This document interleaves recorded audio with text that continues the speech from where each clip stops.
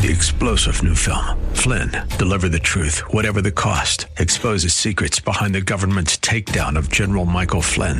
Flynn knew what the intel world had been up to. He ordered the first audit of the use of contractors. This set off alarm bells. He told the truth. He was the most dangerous person for Donald Trump to hire. They had to get rid of Flynn.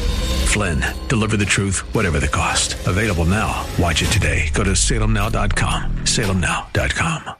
Every Sunday we've been going through 1 Corinthians the past couple of months, actually maybe years, I would say now.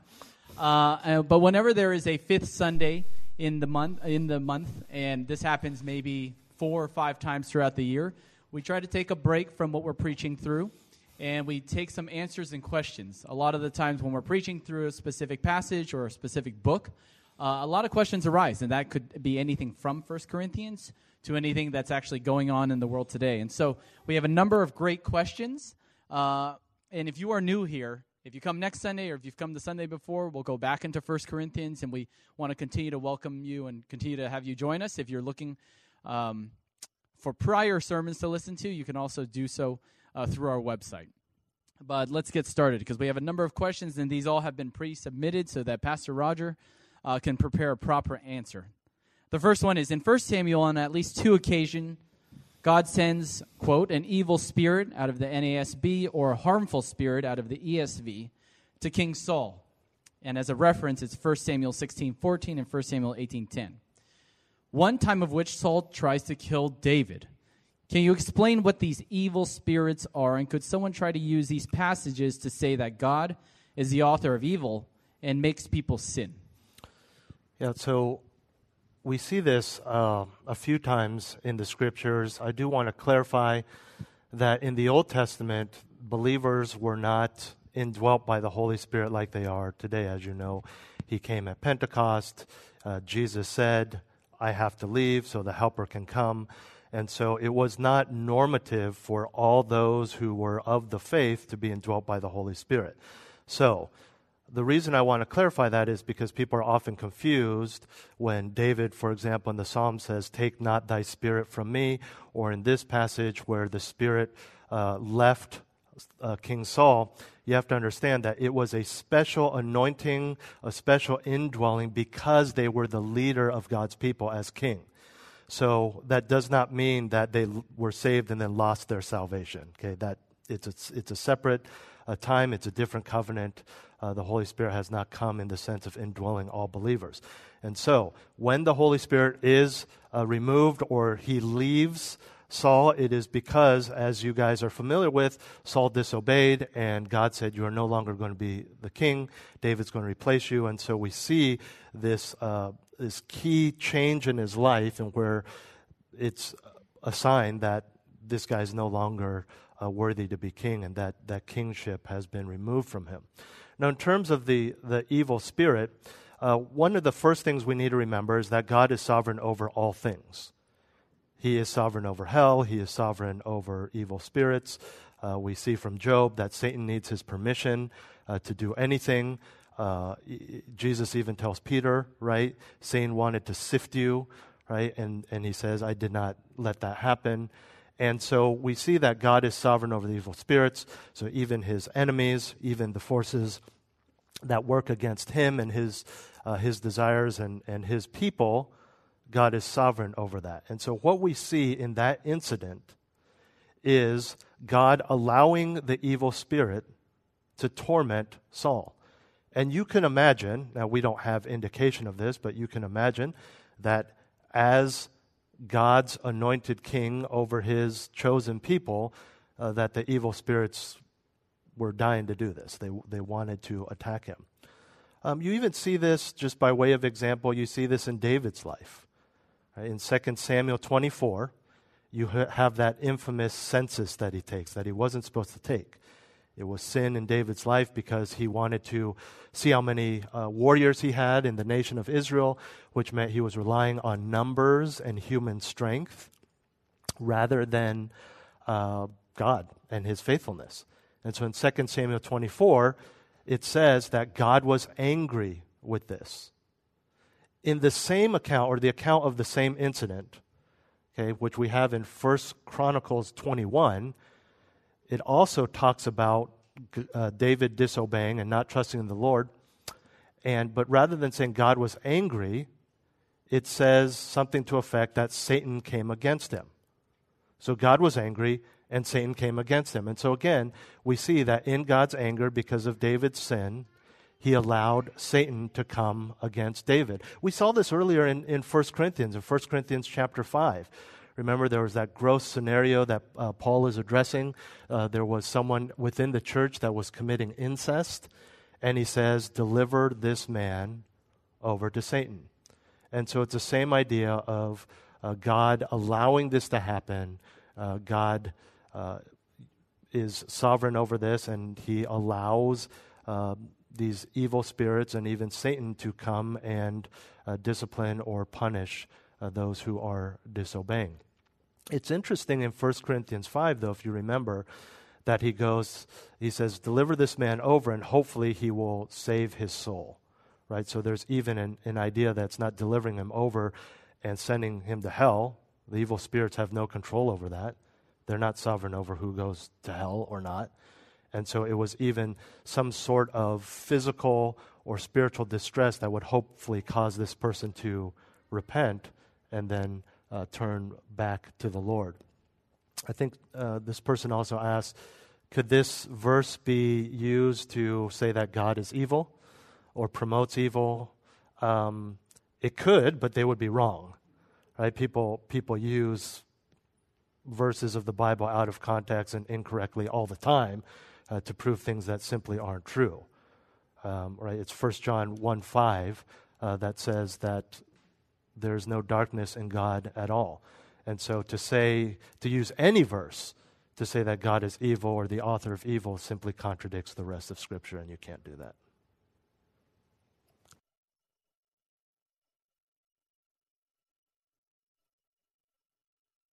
Such as species changing over time to adapt to their environment. Question is based on the biblical teaching of a 6 days of creation, which means as believers we do not believe in the theory of evolution. That, you guys remember that. So if you think back to when do we learn that? In grade school and high school.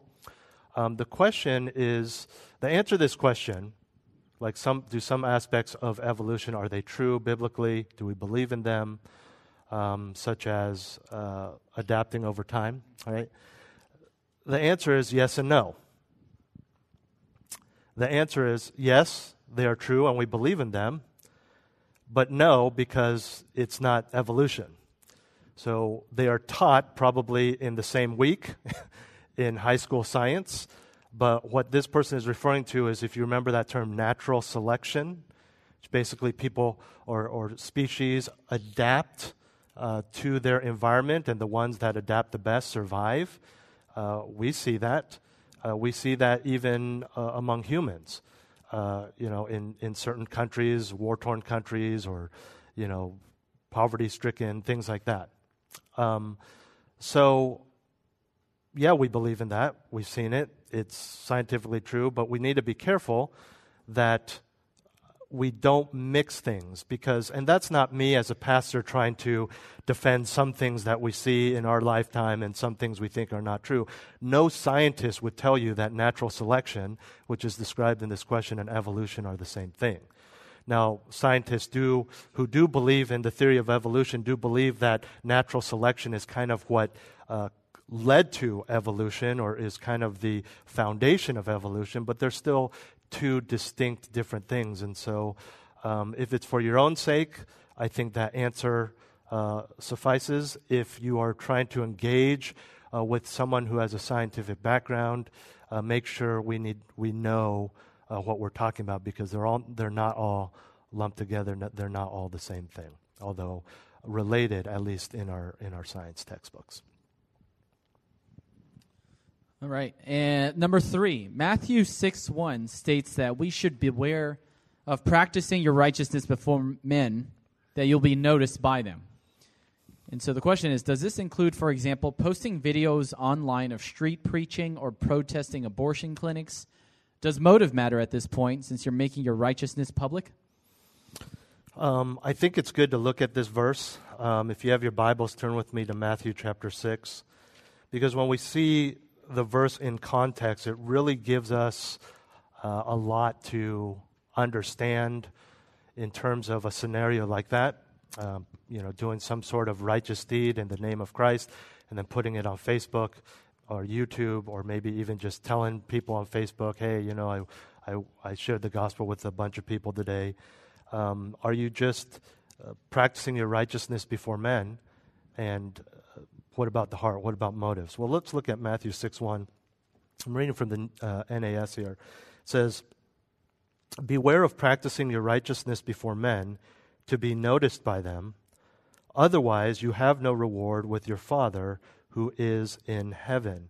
And if you're familiar with the Sermon on the Mount, you can just kind of skim ahead and you see he gives various examples such as giving to the poor. He even gives the example of praying, right? This is a Jewish culture, so he says don't just stand in the middle of the synagogue and kind of lift your hands and have everyone notice what an eloquent person you are as you pray and pray about how godly you are, and just it's all about show, right? And that's that famous verse in verse 6 where he says, when you pray, go into your inner room, which would be, a lot of people translate in modern day as a closet. This could just be like a bedroom. So you're familiar with this verse and this passage. But going back to verse 1, again, we're in Matthew chapter 6, verse 1, you have to notice that their motive is the attention. That is their motive. So it's a little different than what the question is asking, because there is motivation there. It's a wrong motivation.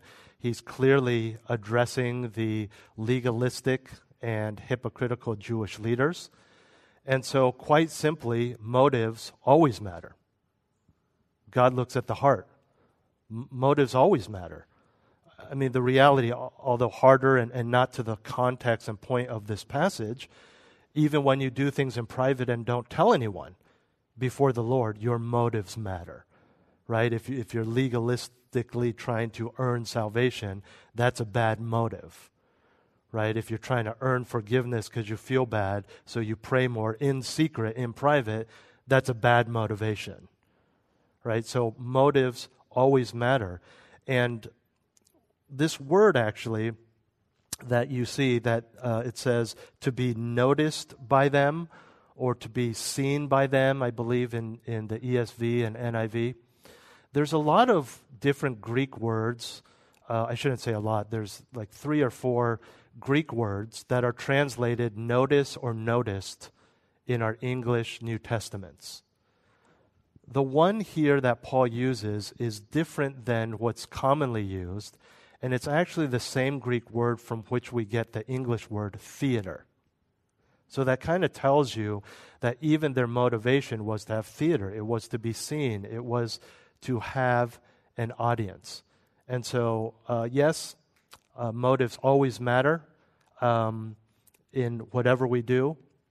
I would say on the flip side, right, if we're the kind of person who's wondering this, right, you go on YouTube or you go on Facebook or whatever it is, tend to say that the kids are using these days, but like Instagram, whatever, right? And you see that. I would hope if you're wondering if motives matter in something like that, you're asking that question because you're the one who's posting online. And what I mean is this: when you see something like that, you have no idea what their motives are. And though it may seem, because of social media or the public nature of YouTube, that their motives are wrong, we can never question those. That's not our place.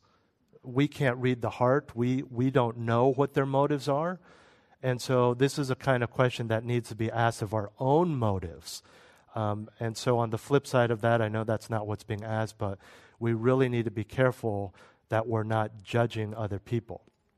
Now, there's some people who clearly are wolves in sheep's clothing, and their motives are very clear based on what they say. And so we don't even need to judge the heart or read the heart, because it becomes pretty obvious what their motives are, because they're pretty much telling us on television or wherever they may be. And one of the side notes, the dangers of this is if you go too far to the other extreme, then you could argue that, if we're going to judge people's motives or assume the worst, then any public ministry is wrong. Right? So Winsley should privately record him playing the cajon, and we never tell anyone who's playing it, because his motives may be wrong. I need to stop preaching because my motives may be wrong. Sometimes my motives are wrong. But at what point do you say, well, we can't do anything publicly because we could be trying to be proud or trying to look holy or righteous like the Pharisees and Sadducees were? And so this is just it's a good question, because it warns us that we need to really protect our own hearts and make sure our own motives are right, because motives always matter. We just can't assume what others are. Yeah, I agree. I get a lot of people who tell me about joys they've had in doing good things, and they always indicate, I'm not trying to brag, but I want to rejoice with them. And so, that's something to think about. Yeah, and that's part of the church, to be able to share those, right? We are to weep with those who weep, but we're to rejoice with those who rejoice as well. And how can we do that? We tend to hear about when people are mourning, right? Because you hear that someone has passed away. People pray about being sick. You're invited to a funeral or something like that. But I think we get timid about sharing our joys because we don't want to look pharisaical. But that's okay. If your motive is right, you need to share with us, and forget about the people who are judgmental. That's between them and the Lord. Let's share our joys and rejoice with one another. The next question is very appropriate, I think, for Memorial Day. You shall not murder, or kill in earlier translations. In the Ten Commandments in Exodus 20, verse 13, how is war not murdering or killing? I understand that premeditation is involved in murder, but that also exists in war planning. Countries, not individuals, plan war, but individuals carry out the orders. Does that make it not sin? Wars are not always for a righteous cause. What scripture clarifies this? Yeah, so this is a question that was asked before a few years ago, and I think it's worth answering again. Obviously, we know that murder is wrong. It's sinful.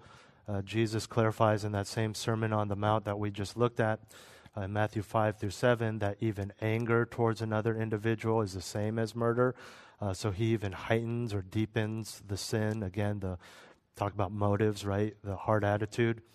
I actually looked up, and I want to read for you verbatim the definition of murder, because we know that's unjust and unlawful. And Chris, your DA, tell me if this sounds right. It is the crime of unlawfully killing a person, especially with malicious premeditation. And then there was a legal definition. The killing of a human being by a sane person with intent, malice aforethought, prior intention to kill the particular victim or anyone who gets in the way, and with no legal excuse or authority. Yeah, that's correct. That's correct for first-degree murder. Okay. So I think that with no legal excuse or authority, something we need to remember is that a good percentage of the Old Testament is war. And it's war that is commanded by God.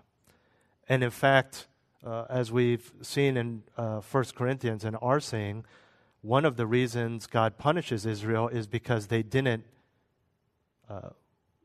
end the war in terms of killing everyone. They left some alive, or they didn't burn all the spoils of war. They kept some of it. They intermarried. God even tells them to kill the children, right? He's like, I want, in some cases, I want these people to be wiped out.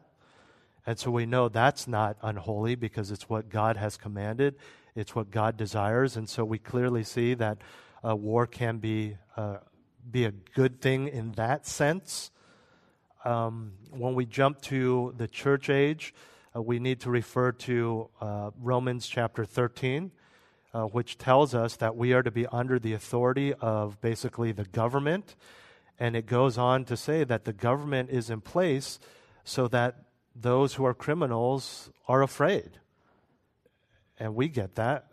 We want criminals to be afraid to commit crimes, right? Because when people do commit crimes, unfortunately it's happening more and more, especially in San Francisco, right? And it's not just like in the Tenderloin or downtown. I was having lunch with a friend of our church's who lives in the Richmond district. I said, "Do you see this?" He's like, "Oh, absolutely." He's like, "There's more crime and they're more brazen. They're breaking into cars in the middle of the day, parked right in front of houses, knowing that people are working from home." And that word brazen, right? We use that word like, "Oh, it's so brazen," because he didn't do it in the middle of the night. He did it in front of people, in front of even police officers. And what we mean is, shouldn't there be, they have no fear. How come they have no fear? Right? And so that is lessening with the increasing depravity of man. But the reality is the government, whether you agree with a certain political system or not, or political party or not, is put there for our protection, right? Don't you get a little sweaty? You look at your speedometer for the first time in your 20-minute drive when you see a CHP officer behind you, right? Because you're afraid. You're afraid to be caught doing something wrong. But that passage, Romans 13, goes on to say that God has placed the government as a sword. What is a sword? This is not like the sword on your mantle over your fireplace that's just a piece of decoration. A sword is an instrument of death. The sword is an instrument of war. And when it comes to governments, why are they in place? Not just to stop the petty thief or the murderer in our society, but to protect its people from other warring or perhaps evil nations and governments. And so there are wars that are just. There are wars that are righteous. The government is doing what they are told to do. Now, if a soldier in war kills somebody, are they sinning? Not in obedience to their governing authority, which the Lord has put in place. Could they sin? Sure. If they're angry, if they're looking out for, they want vengeance because that country did something or one of their buddies was killed in the trenches. That's different. But in and of itself, we cannot just say, well, war is murder and war is wrong, especially when we look at the wars in the Bible and we look at the function of the government. Now, the reality is war exists because of sin, right? If there's not going to be any war in eternity, in paradise, because we're all going to get along. There's no pride, there's no anger, there's no desire for vengeance, there's no jealousy, there's no, my race is better than your race, so let's wipe out that race. There's going to be none of that, right? That's all sin. And so we understand on a bigger level war exists because of sin, and that's just something to remind us of just the state of affairs, even the things that God has to help us with and handle. There's so much that He's doing because sin exists in this world. And so it's unfortunate. Now, again, with that in mind, are there evil dictators? Are there evil regimes? Absolutely. Right? You guys know that I lived in a country that was completely ravaged for 40 years by what historians have called the worst reign of communism ever known to man. I mean, it's horrible what this man did.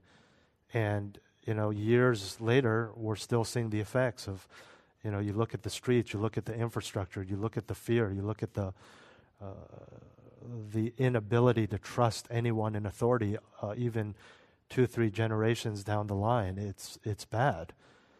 But at the same time, that also explains why we need war sometimes. Thanks, Roger. Number 5. How would you share the gospel and make a case for Christ to those who have lost a loved one, especially if that loved one gave no evidence of believing in Christ? After the loss of a child or other family member, we might want to share our source of help with this grieving person. At the same time, it's not very encouraging if they conclude that their loved one is not in heaven. This barrier to the gospel might apply even years after the loss. Yeah, I think that last statement is very telling and helps us understand what we are to do, even years after the loss, which we understand is very true. We want to be a compassionate people, right? So, someone is grieving, a good friend of yours, a family member, and they're grieving because someone who just passed away was not a believer. As a Christian, we know where that person's soul is now, and we want to share the gospel with the surviving family members, the spouse, the parent.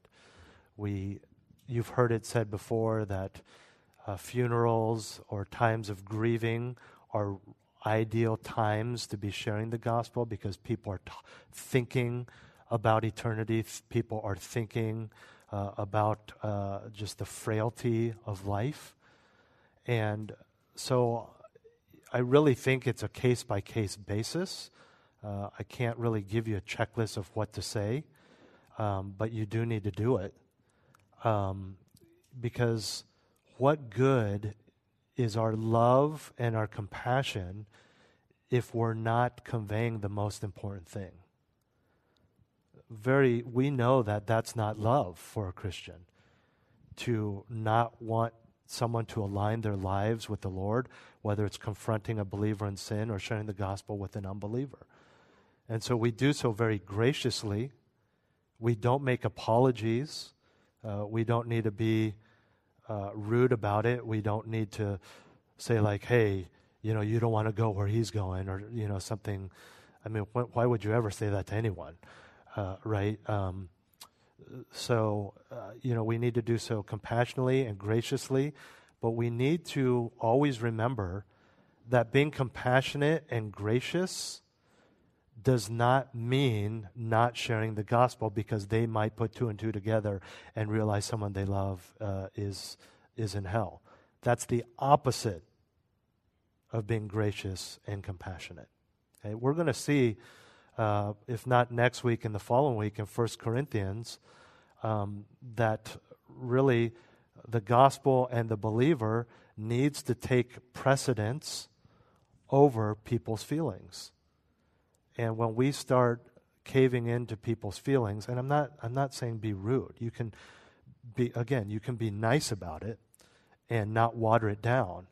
But just remember, not sharing the gospel with an unbeliever is basically saying that you're more comfortable with them going to eternal damnation, and you're just going to leave it at that rather than offend someone, hurt someone's feelings, risk your job, fear of man, whatever it may be. Okay, and so there's probably no other time where it's more tempting to water down the gospel, but we just can't do it. We need to share the gospel, and we need to share the gospel clearly. And again, you don't know, right? Don't give false hope, but you don't know if that person accepted Christ at the very last minute, and you don't know where they are right now. Right? I mean, you don't say that to lie to them or manipulate them, but you just don't know. And, so I'll give you one practical thing. If they realize that and they say, well, then where is my son right now? And you just repeat what you've already said. So, well, if they gave their life to Christ, which they may have, they're in heaven. And that's all you have to say, right? And then you bring it back to them because that's what you're concerned about, okay? And it does happen, and this actually I think is, someone asked something that's related to this, but if you don't mind me saying, your father-in-law, on his, one of his dying breaths, turned to the Lord after a lifetime of the Lord blessing people through his church ministry, but never really a believer and accepted the Lord in his last few days, right?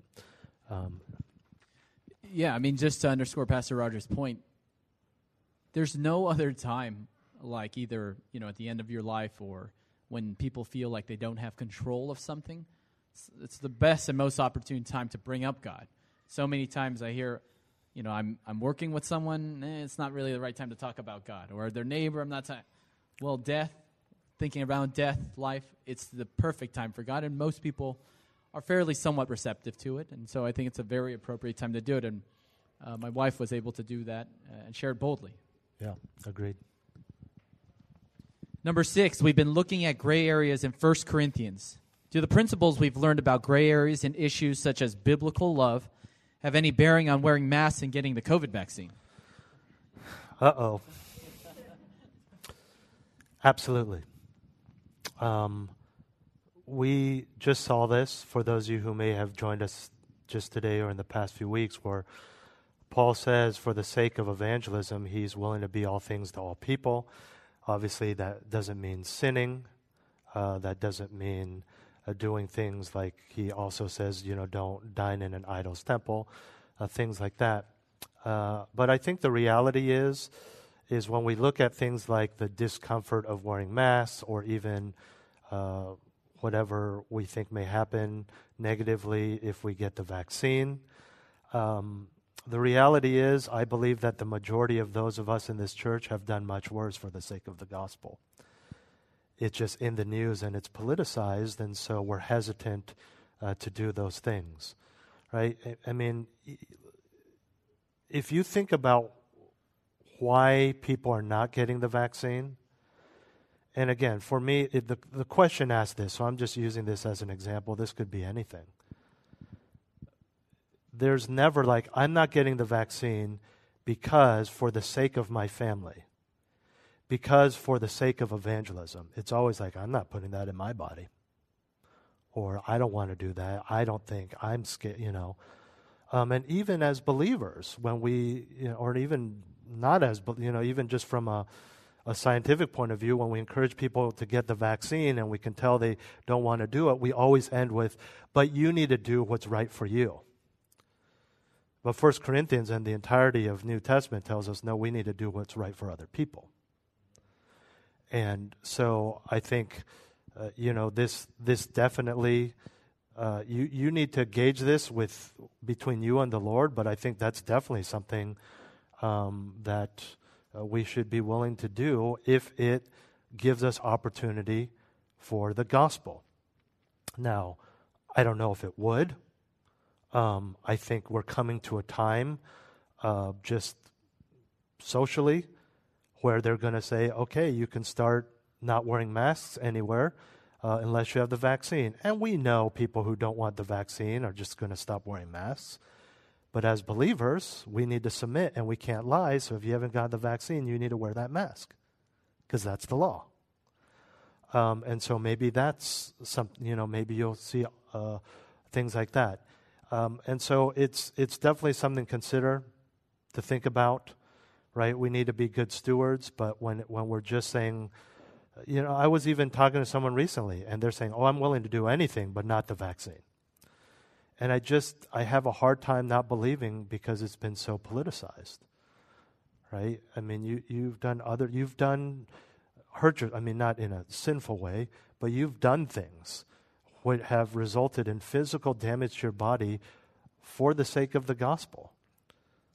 Right? I'm not trying to lift myself and my wife on some sort of pedestal, but if you knew the kind of things orally that my wife and I ate and put in our bodies, things that were dirty, things that probably could have killed us because we were living in a developing country, but to not offend our unbelieving hosts, man, at least for us, another shot in the arm,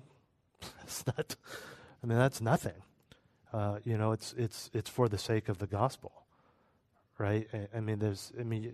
Most people would say, yeah, if God called me to go to a jihadist Muslim country to share the gospel where I could just get shot 5 minutes, yeah, man, for the Lord. But you won't take a vaccine? Right? I'll get beheaded for the Lord, but not the vaccine. So I just, we really need to think biblically and think rationally about what we're doing here. And on the flip side, most of us probably got the vaccine for selfish reasons as well. So, we just need to really focus and try to get to a place where we're willing to do things for the sake of the gospel, for other people. I think back to Shayna. It took me a while to remember her name this past week. I remember that, when I was in college and seminary, I would go to where I ended up living, Albania. I lived short-term teams, and this is a culture, like many cultures, not so much in our culture, it's family, but in that culture, if you don't eat everything that's placed before you, it's very offensive to the host. Like it's one of the most offensive things you can do. And obviously there's a lot of food that is good, but there's a lot of food that's gross. And you just, like one missionary said, you just got to bless it and eat it. Just eat it, right? Just don't be rude, because they're all living in Albanians' homes. This is kind of gross, but two people on one of the teams, they joked. They didn't say it in front of their host, but with the team, they joked about poop soup, because that's what it smelled like and that's what it tasted like. But they drank it because for the sake of the gospel, right? And then there's this one girl, Shayna. And she said, "Do they eat meat?" I'm like, "It's primarily. It's a big meat and potatoes, simple dishes like that." And this girl had spent probably a decade as a vegetarian for the sake of her body to become a professional dancer. And she came up to me during one of the team meetings and said, "Be so happy, be so proud of me, Roger. I started slowly eating meat to prepare to not offend people in Albania." That's the kind of thing we need to do for the sake of the gospel. My wife and I recently wanted to have a play date with some friends who weren't vaccinated. And they're like, we've done the research, and it just seems like it's very new, it's very dangerous.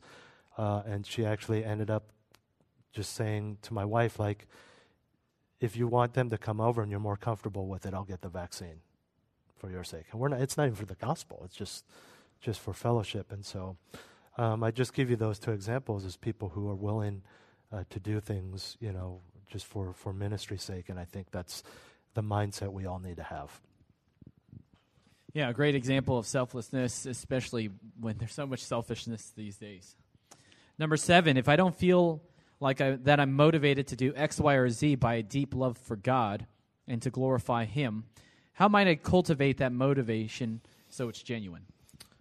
This is a struggle for all of us at times, isn't it?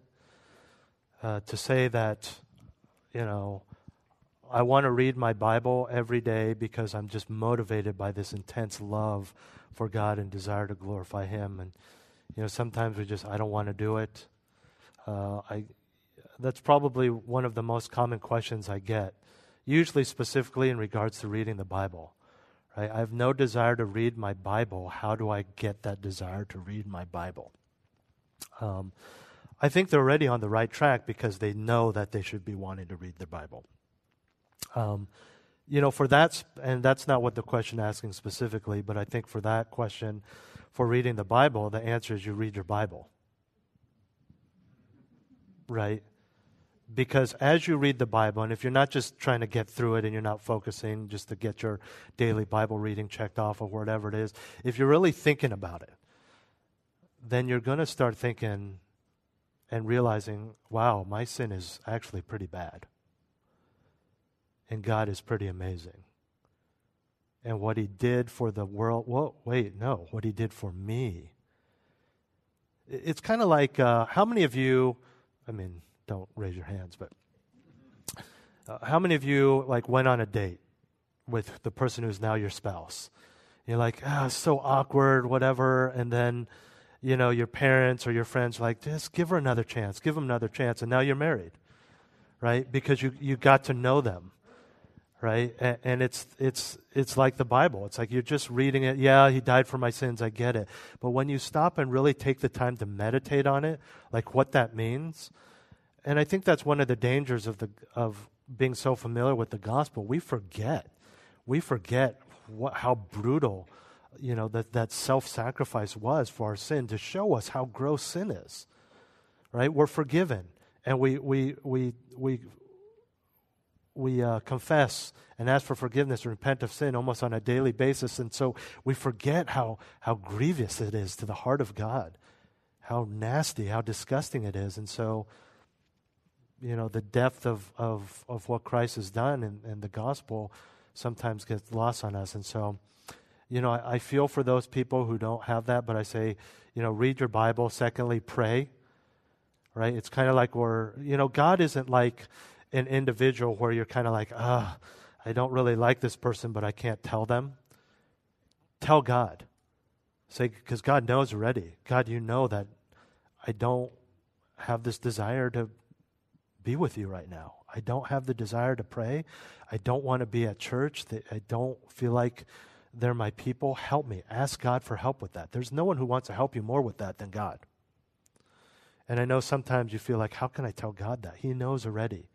Ask Him for His help. And thirdly, I would say, so read your Bible, pray. And thirdly, we just need to be less focused on ourselves. A lot of times this is focus on self. And the more we focus on what feels good and what our felt needs are, the less we are going to be willing to do something for others, namely and most importantly, God. And so we really need to do a deep cleanse of our hearts to really recognize where are we being selfish? What is it? Because that's going to be your big. It's not Satan, it's not the world, it's you. What is it in your heart and your desires that is keeping you from having this desire for the Lord? Now, sin and the world is going to feed into that, but it's ultimately you. And when I say deep clean, I don't mean just clean. You ever done a deep clean of your fridge or of your house or something?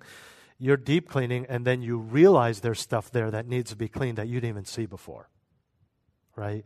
And so when we do a deep clean and we really take time to meditate, go stop hanging out with the guys and the girls or whatever, or, take a night just by yourself. I know pastors who do this, who once a year they'll take a weekend. They say, honey, kids, it's my weekend, and they'll just get a hotel room and they'll just pray and they'll read the Bible. It's their time to kind of do a deep clean and refresh. And I think this, if you need to do that, get away.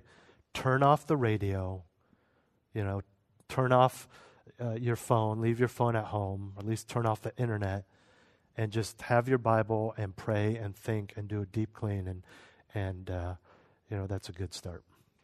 Unless it's K-Fax. Yeah, no. No, I think Pastor Roger brings up a great point on that. When you're talking about salvation, the beautiful thing about all the Psalms that you see is it just expounds on how you can actually pray. Like when you're praying about God's goodness, you see how it prays about righteousness, it prays about justice, it prays, and it's a constant repetition about the characteristics of God, and it's just such a great example, but a great way for us to model, which is why we also, I pick a lot of the Psalms as well, and I know Kyle does as well. Number 8, is gambling wrong?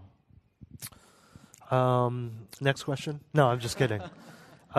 Gambling is not forbidden in the Scripture. It is not sin. It is not wrong, but there can be a multitude of sins that are connected with it.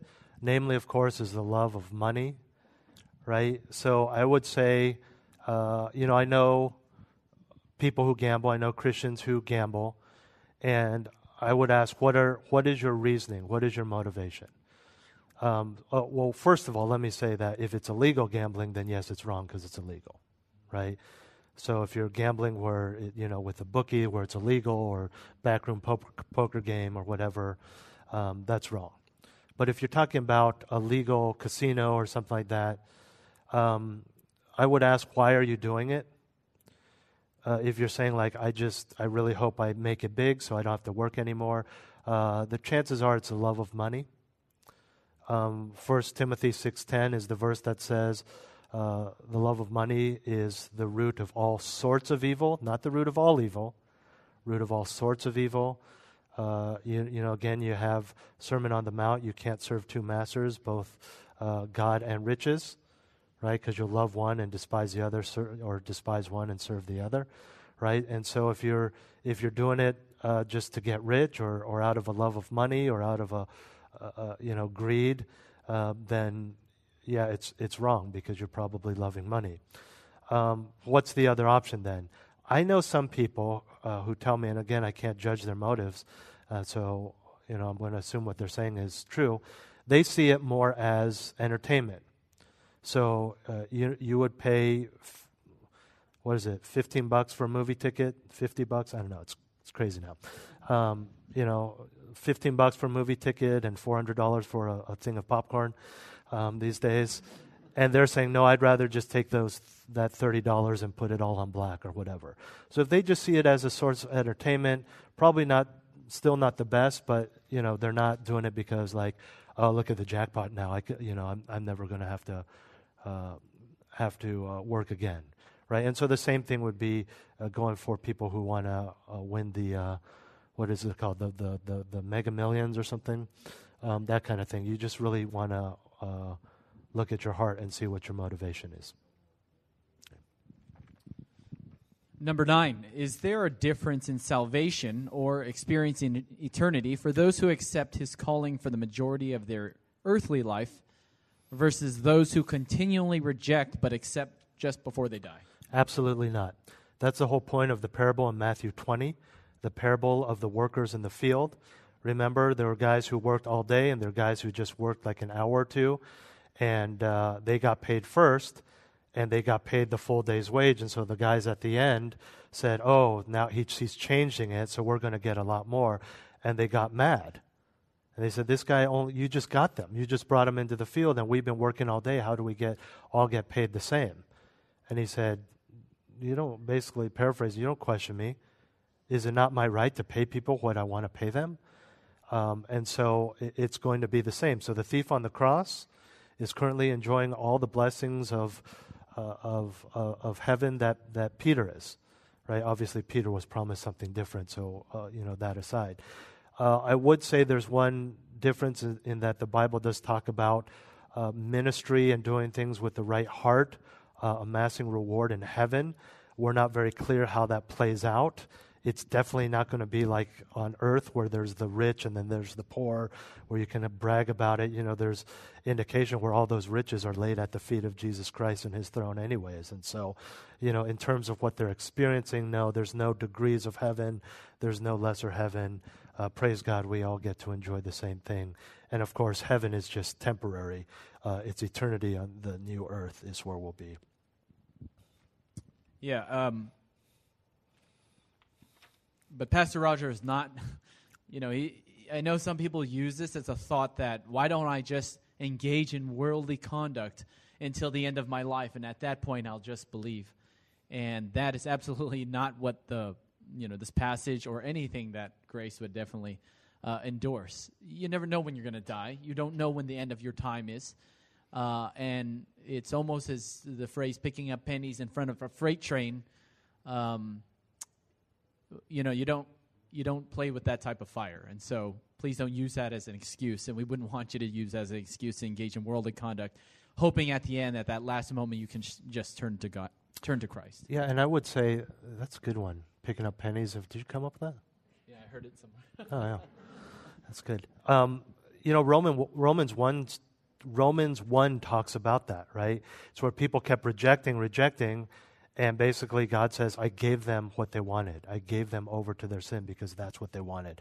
Because they exchanged, the things of the world that created, or they exchanged the creator for the creation, right? And so it's a very dangerous thing. If you're in a position where you say, I'm just going to enjoy the world and accept Christ at the end and get to heaven, you're playing a very dangerous game. Because, as you know, which is why you would think this in the first place, the things of the world are very alluring. They're very tempting, right? And then you also hear too, how do you know you're going to be 95 years old, with moments to spare on your deathbed, and not get hit by a train right as hit by a car right out here, right? And it really misses the point of Christianity too. Right? It's not just to avoid hell. It's to have the privilege of being an ambassador of Christ when there are still people to be an ambassador to. Right? There's no unbelievers in heaven. So what a joy it is to be able to live in this life doing that for the Lord in the midst of a dark and depraved world. So, I think we have time for one more. Recently, a well-known Christian leader was shown to engage in gross immorality. What is the proper Christian response to that situation? Are his writings and teachings still valid and useful, or are they to be avoided? Yeah, the first thing I would say is we need to avoid malicious gossip. Now, something that's public record and in the news, to repeat facts that are clearly in the news, that's not gossip per se, because everyone knows this. I say that because I think in our day and age of social media and things like that, we think it's okay to engage in gossip, right, about Joe Biden or Donald Trump or Hillary Clinton or Mike Pence or whoever we dislike, right? And malicious gossip, right, is specifically forbidden in the scriptures, where we're gossiping about things that may be true, but purposely to make them look bad, right? We don't need to talk about it, right? I don't care that this famous Christian singer had an affair, right? Yeah, I've heard about it. I don't need that in my mind. I don't need those kinds of thoughts, sometimes as Christians, we love bringing up negative news, especially when it's about other Christians. I don't need to know that. That affects my walk. That affects how I think. I don't want to know that, right? It's not something I can forget. It's just gross. I don't need to hear that. But when it's something that's public, how do we handle that? It's first, we always look to ourselves. It's a good reminder, right? If someone who is surrounded by godly men and women can still fall into this sin, we need to be careful. We need to be reminded of our own lives, of the deceptiveness of sin, where if we really want it, we can get it, and that's very scary, right? You think there's no way you can get around your wife and kids? Well, people have done it, and people have gone around godly elder boards, staff, seminary staff that are in their lives. I mean, we just need to be very careful. If it's someone who has books or sermons, does that all automatically disqualify their books and sermons? No, not if they're biblical. Right? God can still use them if they're biblical. Now, I understand if some people just can't do that. It's like, this person had an affair. It reminds me of my husband's affair. I cannot touch that person's books. But if those books or whatever are biblical, so it's understandable if some people want to have nothing to do with it. I get it. But it doesn't negate truth, right? One man's sin doesn't negate biblical truth. And so those can still be helpful. I mean, we are helped by people who are unbelievers, right? I know people who got saved under the ministries of unbelievers who later said, you know what, I actually don't believe anything that I told you I believe as a pastor, and rejected Christ, which means they were never a believer. But did God still use them? Sure. I know that scenario is a little different than what's being asked here. But yeah, you can still, it's not somehow tarnished, right? I think sometimes as Christians we think that there's some sort of, I don't know, it's like, oh, that vile person touched this, so I can't use that Bible or something like that, right? It doesn't transfer. And again, in 1 Corinthians, we're going to see that, right? To give you a little preview, Paul says, but if you're asked to eat at an unbeliever's house, and knowing that, he doesn't say this, but cultural context, that there's a good chance that meat that they're serving was sacrificed to a pagan god, what do? Do you eat it or not? He says, don't ask any questions.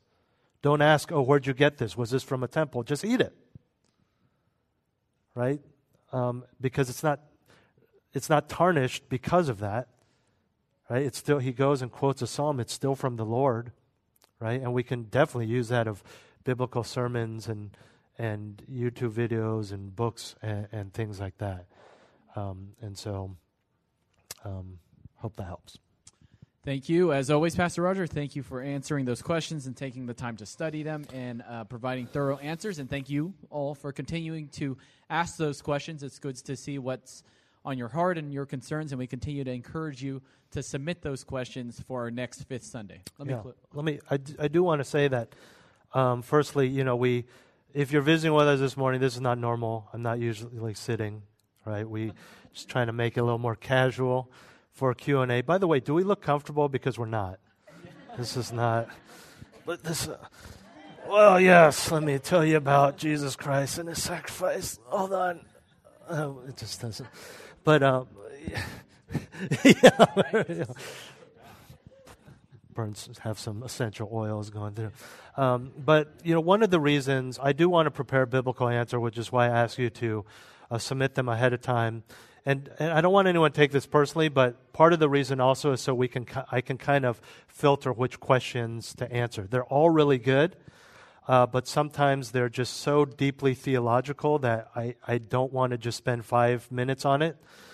Sometimes they're very personal, where I'm not going to answer that publicly, and that's why I really prefer if you put your name on there, where I would rather follow up with you and say, hey, listen, I think we need to talk about some of these issues, because it's something clearly that's going on.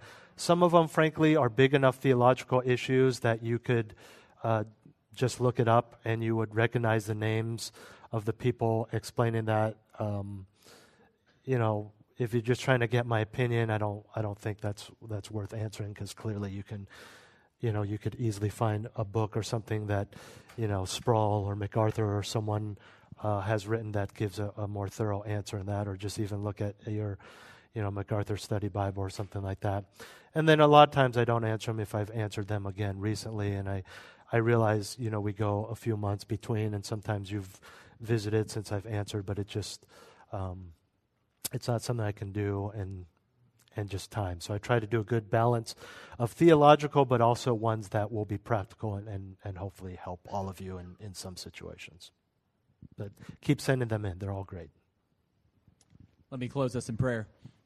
Father God, we give you thanks for curiosity. We give you thanks for wonderment, and we pray, Lord, that you continue to allow us to be curious, to dig deep, to wonder, to be excited about the questions that we ask about your word. We give you thanks, Lord, that there is clarity in that we have a teacher and teachers to be able to help us clarify what your word says. And I pray, Lord, that as we dig deeper, that we just ultimately grow more engrossed and more amazed about how awesome you are and how you've thought about and orchestrated every aspect of our lives, whether that be personally, professionally, even how you've, since the beginning of time, orchestrated just the entire storyline of salvation and how you've sent your Son. We pray, Lord, that we continue to be curious, we continue to be amazed by who you are, and continue to ask great questions so that we may be encouraged and spur on one another. In Jesus' name, amen.